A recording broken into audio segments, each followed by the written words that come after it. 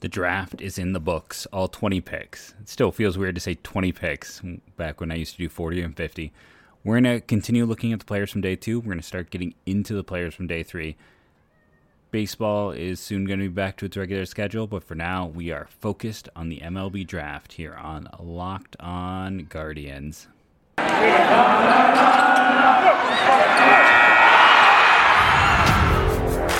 You are Locked On Guardians, your daily podcast on the Cleveland Guardians, part of the Locked On Podcast Network, your team every day.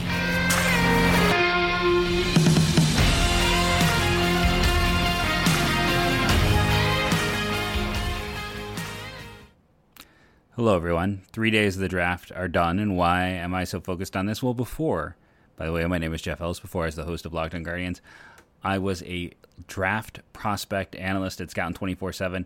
Also did prospects, but was primarily brought in to talk about the draft. Before that, I did that for Indians Baseball / Indians Prospect Insider. I want to thank you for making Locked On Guardians your first listen today and every day, where it is you get podcasts. Let's re-rack it. Let's just go back and talk about the draft. So day 1, they add Chase DeLauter, the potential 5-tool outfielder who, because he's big and white often and athletic, gets compared to Bradley Zimmer. There's also some questions, and it's interesting because some people question the swing. Other people think that he's going to have a plus hit tool. Now, the interesting thing with DeLauter is, you can go through and you can look at some of the data, and I should have up like the advanced data. There's a Twitter account I already mentioned where he wrote 500 draft profiles.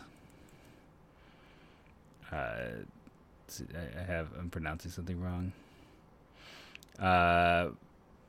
Tieran, TIERAN 711, and he's got the TrackMan data. So I like going to his Medium post just because of having that data, the things you don't get to see, the spin rates on hitters, all of that overall data. So if I were to go there and you just look at, DeLauter, he has him 9th on his board. He had the highest runs created plus of anyone in Division 1, which that's more. And for people who had issues with the hit tool, he made contact on 78% of swings this year. 11 of the whiffs came in the first 3 games. And then, now he was facing lesser competition. His chase rate was under 15%, and one of the highest Z swing rates in the country at 77%. Showed a lot of that still in the Cape. And so for all the issues people have with the swing, the advanced data here, the data that not everyone has, I don't have access to it. That's why I've been going and using Tyron's information, shows that the hit tool isn't the concern that people sometimes make it out to be, that it could be a potential plus trait. And, if I were just do the basic stuff and go bring up his BABIP, that would also reflect that. And remember, BABIP, if you're like, hey, I thought that's about luck, it is luck at the major league level. Lower minors in college, BABIP is a tool that actually predicts future success of a hitter. So it is important things to know in that regard. So DeLauter is and for the comparison to Zimmer was average when they put a wood bat in his hand and put him in the Cape facing elite competition. DeLauter was maybe the best hitter when that same situation happened. So very, very different. After that, Justin Campbell, the large Oklahoma State picture. Oklahoma State had 8 pitchers drafted, and none of them showed steps forward through the course of this year. It was one of the things I was definitely looking out for. The Angels drafted Bryce Osmond in the 13th round. He was a guy who could have been drafted as a shortstop or a pitcher out of high school. Hard commit, went to Oklahoma, cost himself a lot of money. He would have been a 7-figure kid if he had not had that hard commit. He is going in the 13th round and is likely to get 100,000-ish. That is, a 7-figure loss, easy. You got to be aware of what you can get it while you can, and then know where you're going. It's one thing if you're going to the programs that are known for pitcher development, but there's most programs aren't. If you're a high school pitcher in particular, take the money and run. Nate Savino, similar story in this draft, who went to Virginia. It's for you, Aaron. I mean, you can look at Savino and Chris Newell. Those are two guys whose stock took major hits going to UVA, thanks to the lack of progression. Is that on the college? No. Sometimes players just don't progress. But there are a lot of programs where, like I said, you look at Oklahoma State, and someone will say, man, they had a lot of pitchers drafted. That's great. I'm like, a lot of pitchers drafted later than where they're supposed to be. Victor Medeiros was supposed to be higher. Like I said, Bryce Osmond was supposed to be higher. Mitchell Stone was supposed to be higher. He didn't even get drafted. Just the progression wasn't there. I mean, Campbell is the same guy he was at the start of the year, and that's fine. That got him drafted where he got drafted, but you're kind of hoping for a little more growth. So they took Campbell, and they took Parker Messick, who is almost like a troll move, because a lot of the negative reports on DeLauder come from when he got destroyed by Messick and Hubart, who are both really funky lefties. Lefties always have problems facing other lefties, and it's such a small sample size that really got blown out of proportion. Yeah, he looked bad against them. Everyone did. Messick needs to get a velocity jump. The Guardians have been good at that to make him more of a potential starter.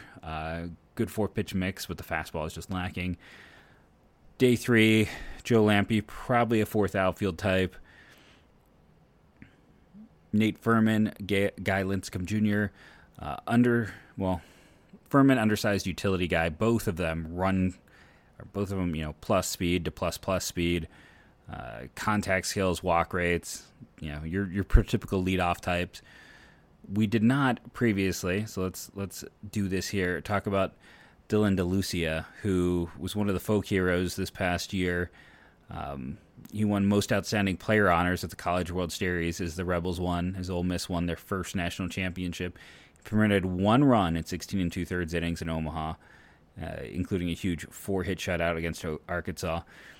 He is, he's not the biggest guy. He's not a dominator. Now, what is interesting is one of those things to learn about, and I am still in the process of learning about the importance of this, honestly, myself, is low release points. And the Guardians like a low release point. And, a low release point is something that not everyone talks about, even though we probably all should be, because it seems to be harder. The lower your release point, the harder it is for hitters to pick it up. So on a very basic level, a low release point is probably going to lead to more success for a pitcher. Now, others will argue that, like Cooper Gerpe, his release point, and I mean, it's part of my thought, is like no one's had his release point and been a starter. It's a reliever release point. But others are going to say that, no, this is just the beginning of a change. It's the beginning of a shift in how we view these players and how they view themselves. And, that's something we've seen. But this is his first year at Ole Miss. He had been at Northwest Florida State in the JUCO ranks his first 2 years.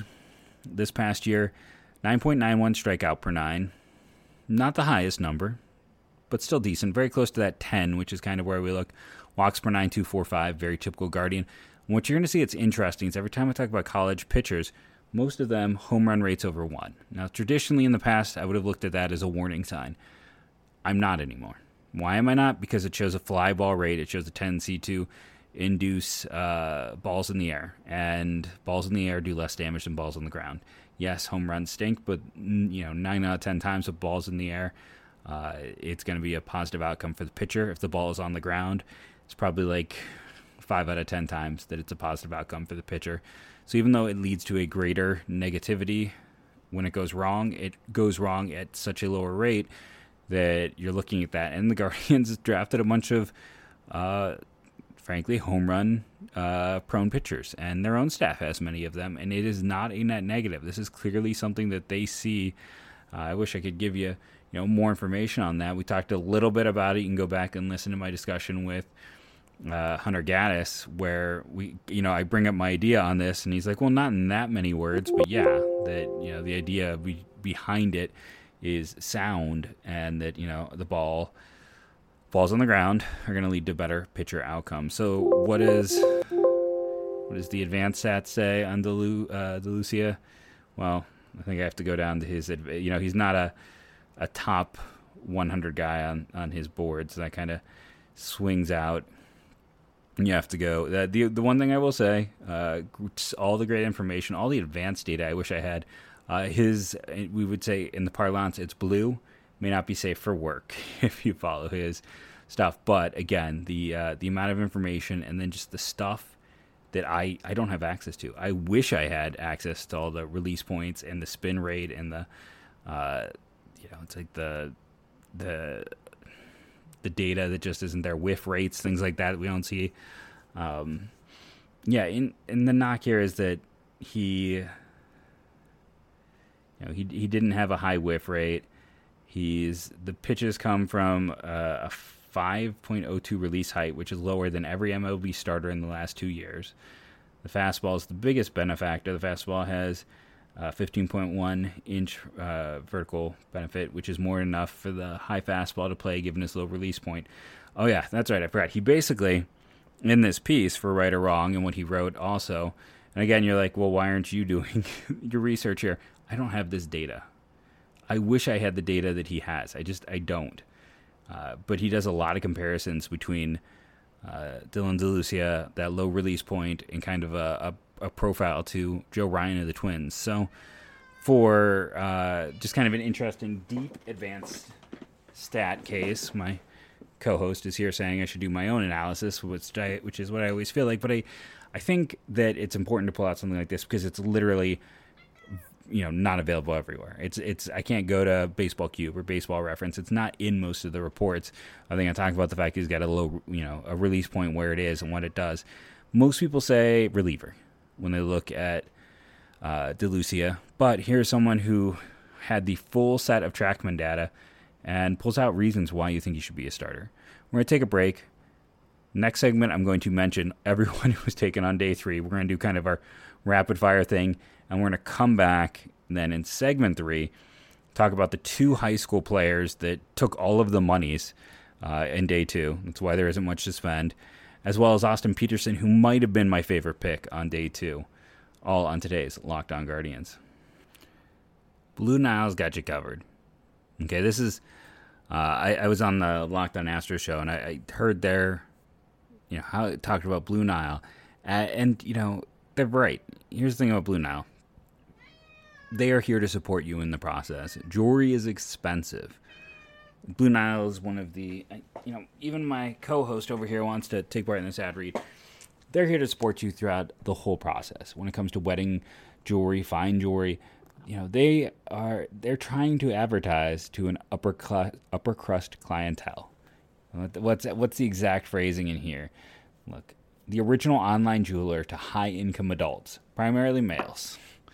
I normally hadn't been saying that, but the Houston guys were. So, hey, if that is what you are, they're looking to try to make your life easier, right? Jewelry is hard. I would never buy jewelry without someone helping me, and Blue Nile is here to help and support you with 24-hour support. They are going to sit there and make sure that whatever you get is exactly what you need. You're not going to buy something for the person you care about, and it's going to be something they're not going to enjoy because you have that additional support. Don't buy jewelry. Don't buy the jewelry that's the same as everything else. Don't buy jewelry that's like part of a chain. Unless it's like a chain piece of jewelry. You know what I mean? Buy something original. Buy something that is one of a kind, and make your moments sparkle with jewelry from BlueNile.com. And going on right now is the Blue Nile anniversary sale. Save up to 40% on classic fine jewelry pieces and 25% on engagement ring settings. Plus, every order is insured, ships free, and arrives in discreet packaging that won't give away what's inside. Shop stress-free. Find your forever piece. Go to BlueNile.com today. So we really haven't talked about the big players here on day 2. That's segment 3. What I'm saying, let's talk about the day 3. So day 3 started with Magnus Ellerts, maybe the best name in the Guardians draft, from Florida Southwestern State College. Probably a reliever, huge dude, good velocity, nice slider.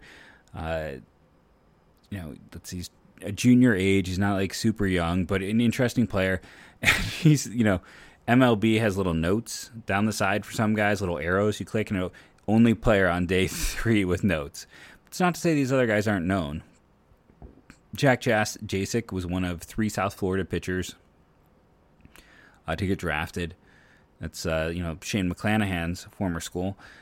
He's been hurt. I don't know if it's ever formally confirmed that he's going to need Tommy John, but it was or even what is going to occur. He got hurt at the end of March, hasn't pitched since. Undisclosed upper body extremity. He's going to sign here, probably going to have surgery, not going to see him this year. Tyrese Turner might be my favorite pick right here from USC. Plus runner, all first-team defensive shortstop in the Pac-12, good ball-to-bat skills. I know. It said similar things about a dozen guys in this draft class, which is amazing because there's only 21 picks. But good athlete, good performance, can run. And USC has been honestly poor at development. You don't hear a lot about USC in the baseball draft for a reason. I know I'm being a jerk when I say things like that, but who are the great USC players around the league right now? I can wait. We just don't see. We see guys go there, and I wouldn't recommend. Let's just leave it at that. Kyle Hurt comes to mind. But yeah, it's I'm trying to remember the catcher there was a catcher I really liked who went to the Cardinals. Jeremy, don't have it. Press Kavanaugh at UNC Greensboro, probably a backup type. Does a little bit of everything. Solid performer. Athletic traits are average to below, but a solid performer at Greensboro, and I feel like that's a program they go back to. Adam Tulloch from Arizona State. He's a Canadian kid who, that was his fourth stop. He has bounced around as a fourth-year senior. He's had a new coach every single year because he's moved to a new program every single year. He has missed a ton of bats, but he has walked a ton of guys. You're hoping you can coach him up. There's something maybe they can see there with him. Left-handed pitcher. Logan Clark. Here's another guy who goes against type, already 19. We know that is something the Guardians had typically avoided. Now they have two 19-year-old kids in this class on top of, the multiple draft-eligible sophomores. Very much going against type with this class. Right-handed bat catcher, good pop times, some power in there. I don't know if he's going to be able to hit for enough to access it, but with his build, being a right-handed bat, being a catcher, I think Logan Clark has a chance to be a bit of a folk hero in the system. Angel Zarte, fifth-year senior out of UNC. The stat that stood out was he had 100 hits this past season, and it had been a very long time since a UNC player did that. He's been a centerpiece in that system for a while. Probably, more of organizational depth in the outfield for him there. Zach Jacobs, USC Riverside. I should pull up my Taylor Blake Ward tweeted to me about him. He's San Dimas is an area I often see reports on. He was the San Dimas High School's all-time winningest pitcher. Only pitched 8 innings this year. Could not find confirmation of injury. Let me pause to get the exact scouting report from Taylor. Quote on Jacobs was upper 80s fastball, real spin for a breaking ball. He also had some decent data, I believe, in the Cape Cod. Surprising. But yeah, real weird. There was 8 1/3 innings, and I could not find anything directly on him. What occurred in the 18th, 19th, Gio Rivera Jr. You want to know who's the hardest player to sign? It's right there. He is committed to go to Oregon. He was an interesting player at high school, mid-90s velocity, some really good whip on his arm, has a lot of potential. That's the hardest one. And then Sean Rapp, the 20th rounder, is a very experienced college pitcher, potential plus slider, average fastball. He's thrown a lot of innings, but he's a lefty and could be a fast-moving left-handed pitching candidate in the Guardian system. So, yeah, that is a day 3 in a nutshell. We're, of course, going to get into these guys, all of these guys. We'll get some time in the sun. But first, we're going to take our break, come back, talk about the 2 big-name high school guys, and then the big guy from Connecticut from day 2 of this year's MLB draft. How much do you believe in the Cleveland Guardians? Because right now, BetOnline has them plus 10,000 to win the World Series. If you think they got a chance, you have a chance to make yourself some money by checking out our good friends over at BetOnline. If you're curious to win the pennant, plus 5,000 to win their division, plus 390. So just some things to keep in the back of your mind. How about just to make the playoffs? Cleveland Guardians make the playoffs. No is a minus 275, plus is a plus 215. If this is all things that you are interested in, go check out Bet Online. I find it fascinating. I'm trying to learn more because this, the gambling side of the game has so much more information and is taking in more information and is a great resource, whether or not you gamble or not. But go check out our friends over at Bet Online. It's where I go to get odds, to try to find out more. Again, if you're a sports fan, it is a resource to know, to do, track, and to follow. Check out Bet Online today. So let's start with the birthday boy. That's right. If you're listening to this podcast, I don't think he necessarily is, but happy birthday to Jordan Humphreys, who the Guardians drafted. He was a 17-year-old kid on draft day. Now that we have hit the 20th, he is an 18-year-old adult from Fuquay Varina High School in North Carolina, committed to Campbell University. So looking through stuff on him, it's interesting because MLB lists 4 pitches, but none mention his curveball. I go and I look at Tyrion's advanced data, and it tells us the curveball is a 3,000 RPM pitch. What does this tell me? One of the things I know well, I am not great at identifying pitches, and the more time I spend around people, at games, scouting, I feel like, don't feel bad if you can't identify what a pitch is. A lot of people really can't. A lot of people mislabel things all the time, and we'll see it even at that level of a Fangraphs or something, because the software that is made to label pitches will get it wrong. So, but a 3,000 rotations per minute, that's what you want to see. Over 3,000 is a really good sign in terms of movement, extra velocity, just hardness to hit. Fastball is low to mid 90s. He's not a big kid. He's 6'1", 200. Again, he's a left-handed pitcher. Young for his class. You're betting on traits, right? When a player is, and he's not the youngest player in this class, that's for sure, but you're looking at the traits. You're saying he's got a workable fastball. He's got a good fastball for a lefty. He's a good athlete. He's shown the capability to throw some off-speed pitches, and then the Guardians will work with him and get that to play up. They took him in the 8th round, the slot value. So let's do a quick re-rack on how this works. Slot values. If the Guardians had drafted me at 16 and offered me $1 and I took it, then that would mean that the other $393,999,999 they'd have free to spend on any other player. That's why I say that often an undersought player is like a trade down, because you're moving that money down to get a player or multiple players. It's like Texas, okay? They decided they didn't like anyone in the top 3. So they used that extra money, they traded down, as it were, and some people thought Kumar Rocker was a top 20 talent, wasn't for me. Some people thought Brock Porter was a top 10 talent, wasn't for me. But instead of getting the number 3 overall talent, on some boards they got 10 and 25. Compare that to a football draft, and you see what I mean. So the slot there is, I believe, 179,000 where they drafted him. That's not going to get it done. So what happens, though, is, the Lotter's not getting full slot value. He's probably under slot. I don't think they're giving him 3.9. Justin Campbell, he might be near slot. Parker Messick, I think he is probably below slot. Joe Lampe, I think, should be below slot. And then I feel like Furman and Lincecum both have a chance to be below slot. So a lot of that monetary savings is going to go into Santos, who was in the 7th round, Humphreys in the 8th, and then Jacob Zibian, who we'll talk about later on, in the 10th. This is an organization that has struggled with left-handed pitcher development.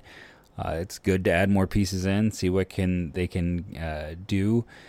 Again, he's a lefty who's mid-90s. That's not always an easy thing to find. Good athlete. All of these kids' heroes pointing up. It's always weird to say that, but you're betting more on traits than anything else. Good spin rate data. And, not everyone even has all the high school spin rate data. If we could see that, we'd really have a lot more information guiding us when it comes to these decisions. Let's go to Jacob Zibin. Jacob Zibin is 17 years old and will be for the rest of 2022. He's not going to turn 18 until January of 2023. He is one of the youngest players in this class. He might be the youngest player in this class. He was rumored to be a 7-figure bonus guy His pick value is $151,000. So if the Guardians saved a lot of money, this is where a good chunk's going to go. Mid-90s fastball, really good athlete. Again, key there. The basically comes down to with him is he's this kid who he's a kid. I know they're all kids, but he's 6'4", 218 right now. There's no current plus pitch. Let's see. Yeah, he's like I said, I think I mentioned before, a Canadian kid who moved down and went to the TNXtel Academy in Florida. Throws multiple secondary pitches. Fastball can be in the mid-90s. And you're kind of, again, much like with Humphreys, you're betting on him developing. You're betting on, he's going to add more. Those pitchers are going to improve. They're blank slate types. Listen, they can throw those pitches. I don't know if any of them are plus. I don't know if any of them are going to be plus. My co-host here is mad at me and wants to go to bed. But you're hoping that these players are going to be able to develop. Now, you never know. It's always a big risk, but they have the ability to be more. Sometimes you see guys and there isn't a lot of ways they can improve, get stronger, add more velocity. These are two players that you're betting on. With their youth and where they are, they have already shown good present velocity and spin. And with proper development, you're thinking, okay, they're going to add more. That's a reasonable belief that they could add velocity, they could add movement, they could add refinement to make them all the more deadly. And that is why you draft those two players who are, like I said, in some ways, it's fresh clay when you're getting a pair of 17-year-olds. Though now 18-year-old, again, happy birthday to Jordan Humphreys. And then Austin Peterson. So Austin Peterson didn't make Tieran's top 500, so I don't have any advanced data. What I do have is a guy who started at Purdue, went to Wabash Valley, and then ended up at Connecticut, and this year was one of the most dominating pitchers in all of college baseball. 147 strikeouts in 110 innings to just 25 walks. That comes out to 11.99 strikeouts per nine and 2.04 walks per nine. Oh, yeah, home run rate over 1. Just, again, consistency. Very consistent in this class. He is missing bats. He is not hurting himself. He's not putting guys on base. In terms of, the best strikeout rate in the Guardians class is Parker Messick, who was 11th in K rate in all of baseball. But if we look at something like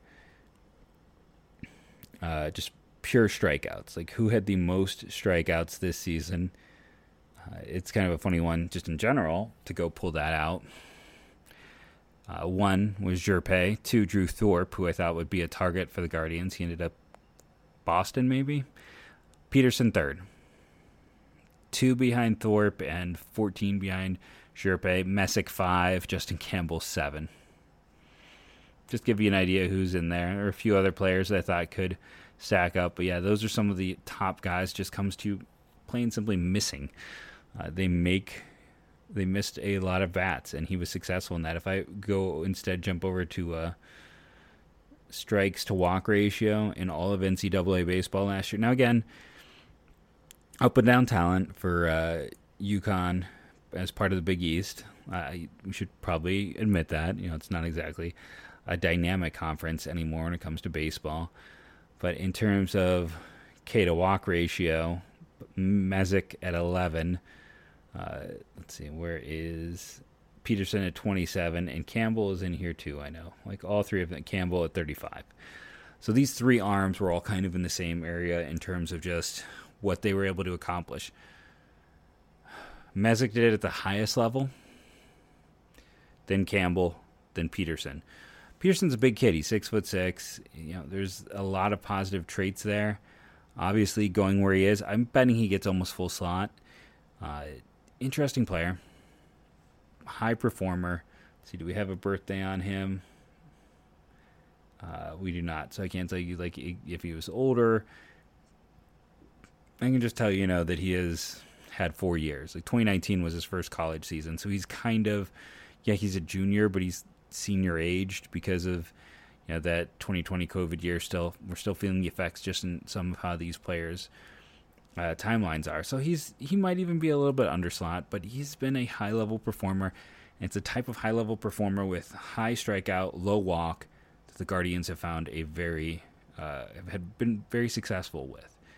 He fits that mold of Savale, of Plesac, of Bieber. That is the mold that they have been the most successful with. The high school arms are interesting. They're very far away. Peterson, he, like I said, statistically slots in with the first and second rounder in this year's class. That is all of day 1 and day 2. Tomorrow's podcast, we got some day 3 players to talk about. We're going to dive into this group, really get a chance to get to know everyone that is going to be future high-end prospects for the Cleveland Guardians. Well, maybe not high-end, but just at least solid future prospects. We don't get any games till Friday, so we are going to kind of stay Wednesday, Thursday. This first part of this week is all draft, and then Friday show is before the Friday series.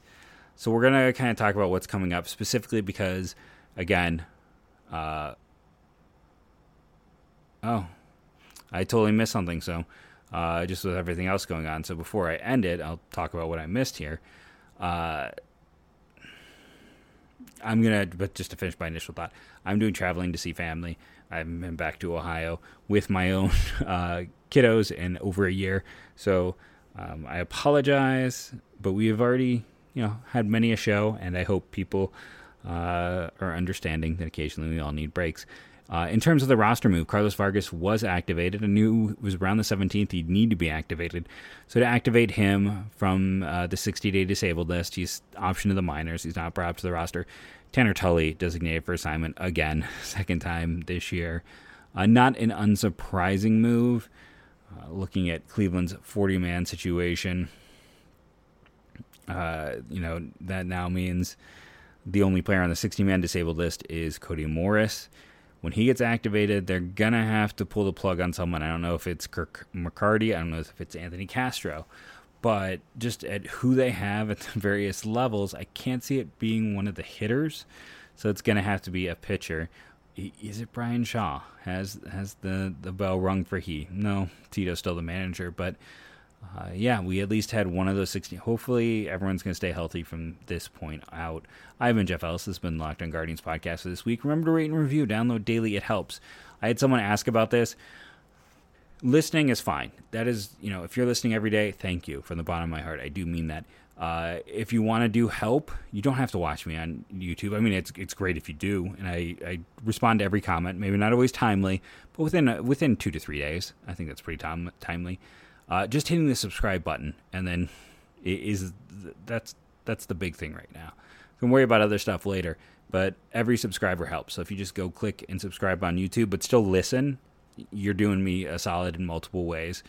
And then, as always, hit me up with questions on Twitter that are specific mailbag questions. I haven't done a mailbag in a while. Just any questions or ideas. Sometimes, I always talk about Alton gave me that great idea for the failed prospect series. And, sometimes we have the days where rainouts occur. Many of them now. So I'm always looking for more content.